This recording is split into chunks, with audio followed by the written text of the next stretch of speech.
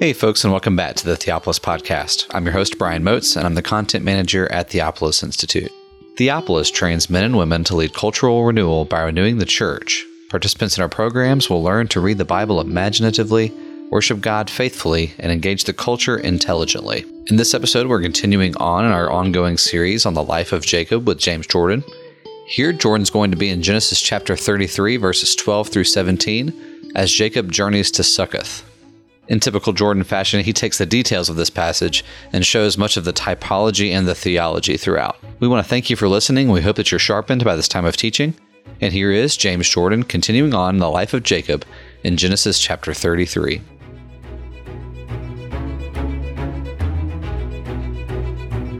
We ended in verse 11 of Genesis 33. I'll just read this again, starting in verse 1. Jacob lifted up his eyes and saw, and there was Esau coming, and with him 400 men. And he divided the children among Leah, Rachel, and the two maids. And he put the two maids and their children first, and Leah and her children behind them, and Rachel and Joseph behind them. Remember, we saw that this is so that they can be presented in climactic order before Esau, while he himself advanced ahead of them. And he bowed low to the ground 7 times until he had come close to his brother, and Esau ran to meet him. Jacob is limping, but Esau is running, so the twins are now quite different from one another.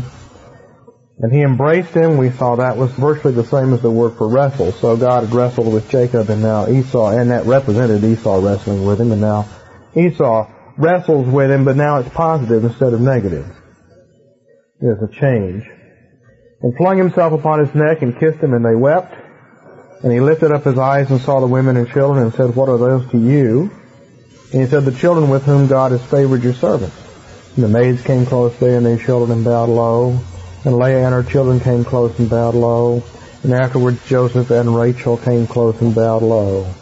This is very ceremonial here, all acknowledging that in some sense Esau has a superiority. He's the Lord of this land that they're traveling through. And we'll discuss this in just a moment. And he said, "What to you is all this camp I have met?" And he said, "To find favor in my Lord's eyes." And then Esau said, "I have plenty, my brother. Let what is yours remain yours." And Jacob said, "No, I prithee, if I have found favor in your eyes, then take this gift from my hand. For I have, after all, seen your face as one sees the face of God, and you have been gracious to me. Please take this blessing that I brought for you, for God has shown me favor, for I have everything." And he pressed him, and he took it. We made the point last week, this is the only occurrence of the word blessing in this chapter. Where we would expect to see blessing earlier, the word favor appears. God has shown me favor. In the rest of Genesis, that would be written, God has blessed me. But the word favor is used throughout the passage of verse 5, "The children with whom God has favored your servant." What is this camp? To find favor in my Lord's eyes. If I have found favor in your eyes. Studies of the incidents of the occurrence of words in parallel passages would show you that you might have expected the word blessing to occur here. Now, commentators, some of them, say, well, Jacob doesn't want to mention the word blessing because that's a thorn in Esau's side, and he doesn't want to remind him of the past. Well, who knows what entirely is in Jacob's mind. Everybody always has mixed motives in everything they do in this world, and you cannot know yourself. You know, the Greeks say, Socrates says, know yourself, and the Bible says you can't know yourself. It's God's business to know us, not our business to know ourselves. So what all his motives were and how it all blends together, who knows, and really who cares? The way the passage is written, favor is then climaxed with the word blessing to call attention to it. That Jacob, who had received the entire blessing from Isaac before, now returns a token of it, a portion of it, to Esau. And that's what's important here. The commentators see this as Jacob's repentance for stealing from Esau. There are a couple of problems with that. Number one, as we've gone over a bunch of times, Jacob didn't really steal anything from Esau. God said it was to be Jacob's, and so it was.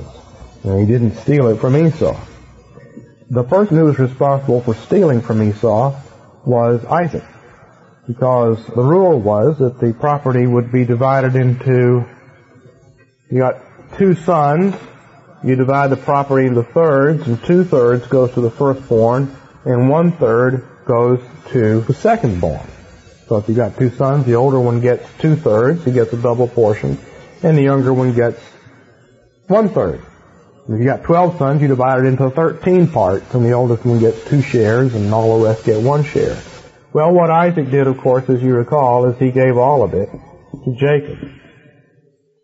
He gave the part that should have gone to Jacob, and the part that should have gone to Esau, he gave to Jacob. And of course, he intended to give it all to Esau. So the person who disinherited Esau was not Jacob, but Isaac. Jacob has to come as a substitute for Isaac and to undo the sins of Isaac. He has to make it up. We've talked about that in the past. And the fact that the sins of the fathers are indeed visited on the children to the 3rd and 4th generation. Now that doesn't mean that my sons are responsible for my sins and that God will punish them in a moral sense and hold them accountable. It does mean that culturally speaking, if parents do something wrong and mess up their lives, the children are going to have to bear the responsibility of that. So if I inherited $500,000 and I just traveled all around the world and took trips with it and used it all up, my children would inherit nothing, and they'd have to start from scratch and then start earning their own money and building it back up again because I wasted it all. That's the reality of life. But children have to make up for the sins of their parents if those sins are of that kind.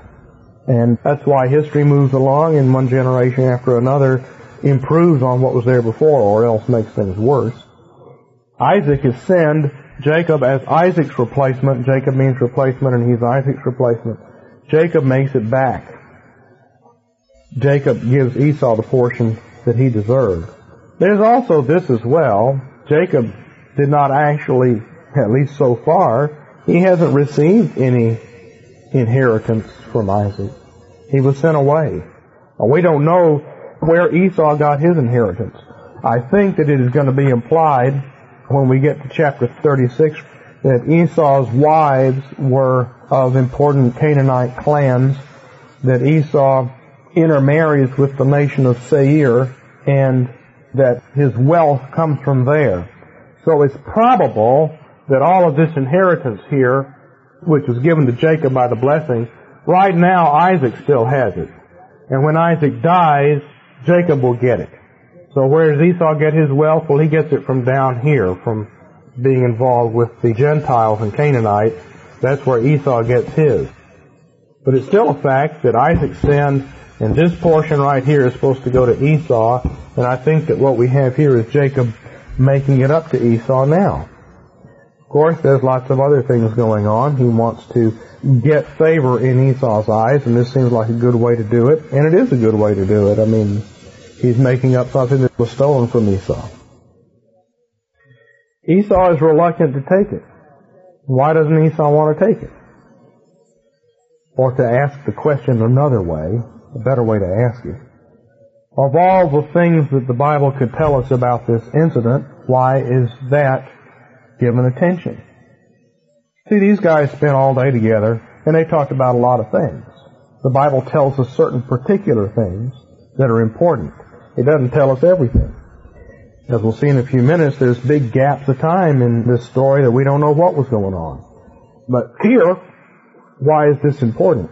Esau says, I had plenty, what is yours remain yours. Well, that tells us that God has made things up to Esau somehow, or Esau has made it up to himself, what was taken from him. But it's interesting that Esau doesn't want it. Is it because of pride that he won't receive a gift? You run into this all the time with people. You try to do something nice for them and they can't receive it. And it's because of pride. They feel like they got to make it back to you. You do something nice for somebody and next thing you know, they've got to do something back to you because they cannot receive a gift. The world's full of people like this. And we're all that way. I mean, there's a little bit of that inside of everybody. You don't want to be beholden to other people, but to receive a gift from somebody assaults your pride. That's why people won't receive the kingdom of God, because the kingdom of God is free. That's why Catholicism invented all kinds of things that we get to do to earn salvation. You have to merit the merits of Christ. because it offends your pride to say this is completely free and there's nothing you can do to earn it, and you don't pay for it. That's offensive to pride, and pride is original sin. So, is it Esau's pride that says, I don't want to receive anything, I only want what I myself have earned because I feel good about that, and it's humility for me to receive something from someone else? Well, that's probably at least part of it, but all we know is he says that he doesn't want it. Jacob says, if I have found favor in your eyes, please take this gift. So he puts it in such a way as that Esau can maintain pride and control in the situation. He doesn't say, you have to receive this, I'm forcing you to give it. He says, as a sign that you, Esau, have forgiven me, please take this.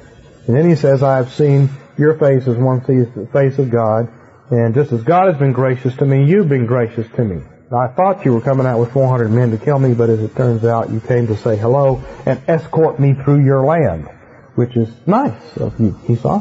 Thanks. So Esau's reluctance to receive things may partly be, he's got his own stuff, we learned that here, and partly as the symbol that he is not wanting to be beholden to Jacob, but he's forced to be. Please take the blessing I have brought you. God has shown me favor. I have everything I need. So he pressed him, and actually at the end of verse 11 there, he pressed him and he took it. It's a strong Hebrew word. It means that they haggle about this a little bit. And finally, Esau submitted to what Jacob wanted. Now, I think that it's probably significant in this passage that Esau never says anything about God, and Jacob does several times. Whatever has changed Esau, it doesn't seem to be conversion. We would expect something else to be said here. For instance, earlier in the book, we read about Ishmael. It says God was with the lad. He's promised God will be with him. God is with the lad. Later on, Abimelech, God appears to Abimelech, and so forth. Others, but when it's absent from a passage like this, it's a significant absence. Esau is still not one who's oriented toward God. So, the important thing is, a blessing is returned by Jacob. Jacob, acting as Isaac, makes it back up to Esau. And then Esau asks for something, and there's more subtlety here. Verses 12 to 14.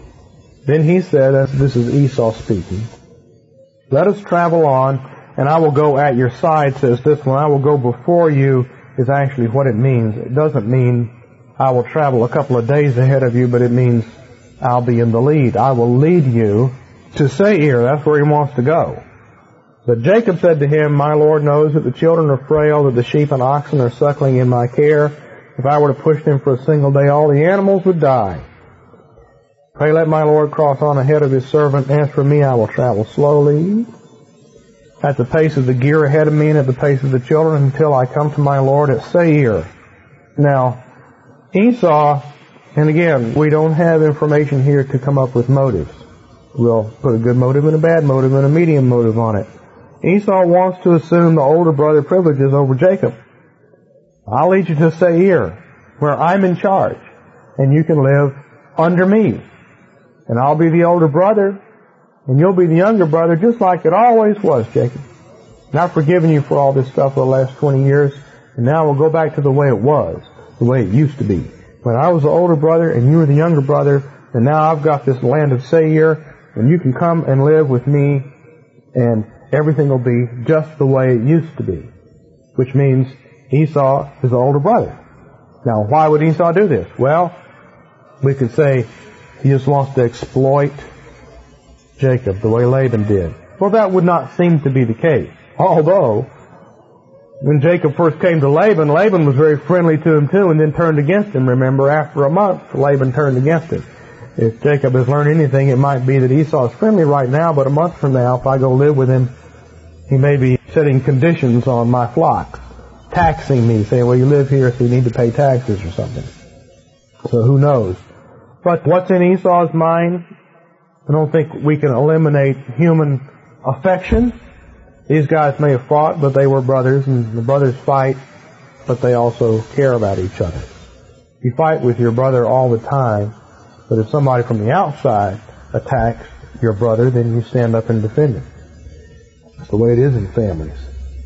And I think Esau he's feeling very good, and he likes the idea of having his brother back with him. But this can't happen, because it was not right to start with for Jacob to be under Esau, and especially after these transitions that God has put him through, Jacob knows that he must not come under Esau or go to Seir with his clan. Jacob can't do that. Jacob has to go and have the place that God wants him to have, and not go and put himself under Esau and let Esau be the leader. But that's what's going to happen if he travels with Esau, because Esau is going to go back to Seir. And he's got these 400 guys with him, and they're just going to assume that that's where Jacob's going to go. He's going to go back and be part of Esau's clan or sheikdom, his kingdom. And Jacob must not do that, no matter what Esau's motivation is. Even if Esau is full of natural love in his heart, even if Esau has been regenerated and we haven't been told about it, and he's in heaven now, and this is all very spiritual desire on his part, it's still inappropriate and it can't happen. Jacob can't go along with this. So he begs off with all these excuses here, which are actually pretty thin. He says to him, "My Lord knows the children are frail." Well, Dinah, if she's been born by this time, is still a nursing infant. It's not really clear. Afterwards, she bore a daughter and named her Dinah, is what it says here. And whether that means that Dinah was born before they left the land of Laban or later is unclear. We are told that all the sons were born out there, but when it just says later on she bore Dinah, that may be that Dinah is a nursing baby at this point, or maybe that Dinah hasn't even been born. We'll have to think about that in a few minutes and what it means for the narrative. But at least there are others who are very young and who are either 1 or 2 years old, and so he can point to that. Children are frail. We can't go real fast. You got 400 men here. They're going to want to march along, and we can't go with them. And sheep and oxen are suckling in my care. Well, that's either true or false, but if it was false, he couldn't say it. And so obviously it is true. Whatever time of year this is, there are baby sheeps and baby beeves out there that are suckling. And so he says if we were to push them for a single day, all the animals would die. Well, that's just a hyperbolic way of speaking. Obviously they wouldn't all die. The older ones wouldn't, but he's saying all the young ones would die if we pushed them. So I want to travel slowly. Go ahead and cross ahead of me, and you go on ahead. And as for me, I will travel slowly at the pace of the gear ahead of me and at the pace of the children. Well, now, Esau could have traveled slowly. None of these arguments touch the issue. Esau could have said, well, I can travel slow. We'll travel at your pace. But Esau picks up on the fact that Jacob is begging off. And so he lets him beg off. He does say, until I come to my Lord at Seir. Now that's a promise that Jacob will someday visit Seir. Now that's ambiguous because Esau could take it as, yeah, we'll move on through the wilderness here. We'll move on through this land and we will all come to Seir. So he doesn't say that. He doesn't say we will come to Seir. He doesn't say my family will come to Seir. He just says I will. Well, over the next 40 years, I'm sure these guys visit each other from time to time, Christmas and other occasions. But Jacob is not going to take his clan, his people, to Seir. He's going to take them to Succoth, which is at a different place, because he mustn't go and come under Esau. So Jacob might well have visited him later on, but without the family. Or even if he brought along some of his family, some of his older sons, he wouldn't be moving in and becoming part of the nation of Seir and being absorbed into it. That's something we mustn't do. So Esau says one more time, Esau offers to protect Jacob in verses 15 and 16. Esau said, pray let me leave with you some of the people who are mine. And Jacob said, for what reason? May I only find favor in my Lord's eyes. In other words, he says, look, if you want to do me a favor, don't press me on this. So Esau gets the message. Once again, if Esau's men accompany Jacob, they'll lead him to Seir. And Jacob has his own men there to protect his clan. Remember that when Jacob became wealthy from all the spotted and speckled and striped and polka-dotted and plaid sheep and goats, it says he bought men. He acquired men. And so he's got other men with him as part of his fledgling sheepdom. And He doesn't need Esau's men. So Esau started back that same day on his journey to Seir. So they've met, they've reconciled. Esau has generously offered for Jacob to go back to the way things used to be, and Jacob has politely declined, and Esau has accepted that that's the way it's supposed to be. He's not going to make trouble over this. He doesn't want to fight. And so they separate. And that's what happens there. One other verse that we will do today is verse 17, which saith, And Yaakov traveled to Sukkot, and he built himself a house there. For his livestock he made sheds. And for that reason they call the name of that place Sukkot, or sheds, or clouds. Now, chiastically, this is parallel to Isaac at Beersheba, or well, if you have your notes from last week, you can look back and see the chiastic structures there in chapter 26. In terms of the narrative structure, when Abimelech and Phicol, these Gentiles, well, let's just put it up here. Isaac is in Gerar, and the Gentiles are there, and they fight with him over well. Okay, what we're about to read is at Shechem, we have Gentiles, and we have Dinah, and of course remember that women are wells. So the attack on Dinah and taking her is parallel to the Gentiles attacking and taking these wells. And we spent a lot of time on the well-women connection, and we'll have to take it up again.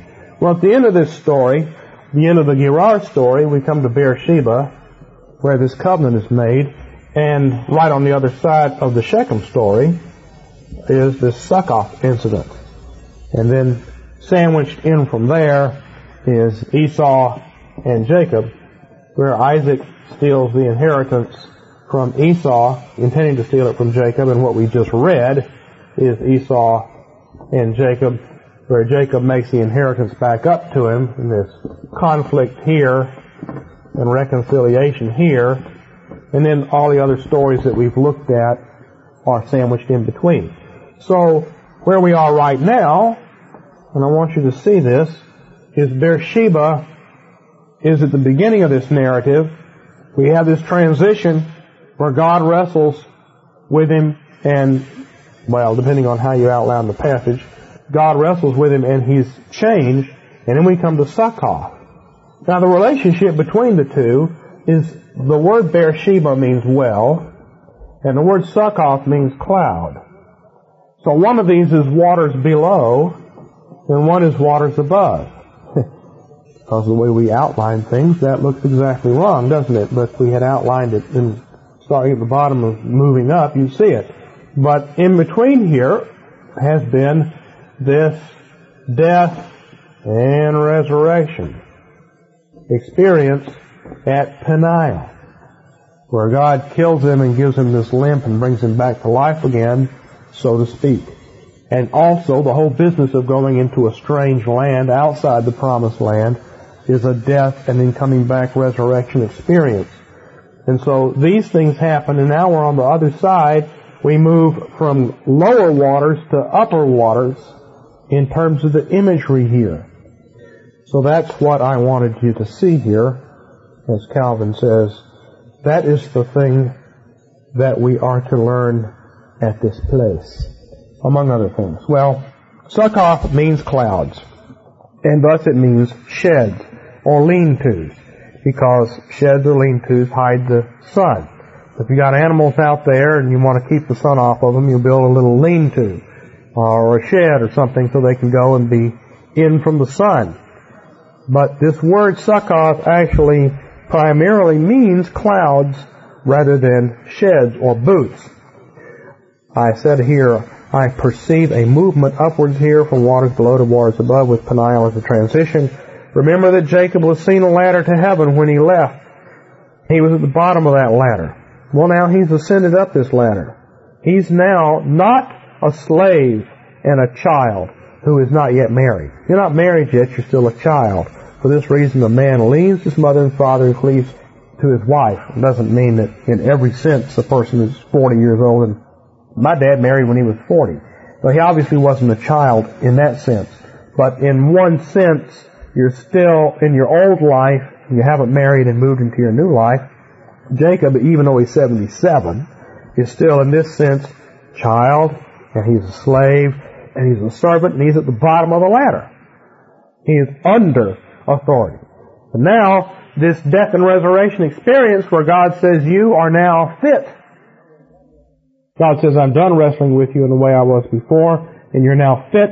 You're ready to come into the promised land, and there's this kind of death and resurrection experience here that he goes through wrestling with God and getting this limp, and then coming in as the sun rises. Remember, we saw the sun rise and that picture of resurrection power and strength that's there. He comes in, he's essentially moved up the ladder. Now he's in charge, and he's got his sons that he's got to deal with, and the story is now going to shift to Jacob dealing with his sons. Not dealing as a son himself, but now one who has sons and who is over them. So all the imagery here fits with basic concepts that are in this story, the ladder itself.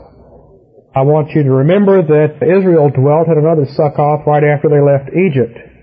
So this event here is somewhat prophetic. Several months ago I took you through the entire Jacob-Joseph narrative and showed you how in about 40 different ways it tracks what happens with Moses and the nation of Israel later on, and you've got that in your notes. But when the children of Israel leave Egypt, in 1237 it says the sons of Israel moved from Ramesses to Succoth. And then they stay there, and then it says in 1320 they moved on from Succoth and camped at Etam at the edge of the wilderness, and God was leading them in a pillar of cloud and fire. And then the Egyptians come out after them, and they go across the Red Sea. Now this is not the same Succoth, you see. When they come out of Egypt, they build some sheds or booths to dwell in. But you notice that there's an association of God leading them in a pillar of cloud. So God is in His cloud, and all the people are in their cloud. And that is what the Feast of Clouds is about. We call it the Feast of Booths or Tabernacles, but that word booth or tabernacles is Succoth, so if you ever read anything written by Jews, they talk about celebrating Succoth. That's what they're talking about. And God is in His cloud here at the tabernacle, and once a year, all the Israelites are supposed to camp around that in their own booths, not in tents. The tent is made of animal skin. These are made of tree branches. So if you make a house out of tree branches, what kind of house is it? It's a tree house, which is again off the ground. And if you study this out, you'll see people sitting under trees, under the shade of trees. The way a tree looks is the way a cloud looks. And the leafy canopy of a tree is very much parallel to God's cloud. And every Israelite now is his own cloud, because we're glorified with the glory of God. And this is a glory cloud. When they come out of Egypt, the Feast of Unleavened Bread, the first time, they have it at this place called Succoth, or Clouds, and later on, the Feast of Succoth, which is 6 months later, is set up to memorialize this, and it commemorates this event. So that's some things about clouds that the Bible later on talks about, and we could trace the whole Feast of Booths thing all the way through the Bible, and we did some of that when we studied Revelation. I don't want to do it again now. There is a little contrast here I've got down. That God leads the people to Succoth and then to the Red Sea when they come out of Egypt. But Jacob doesn't let Esau lead him.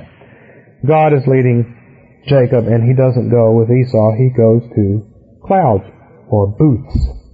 So he stays there.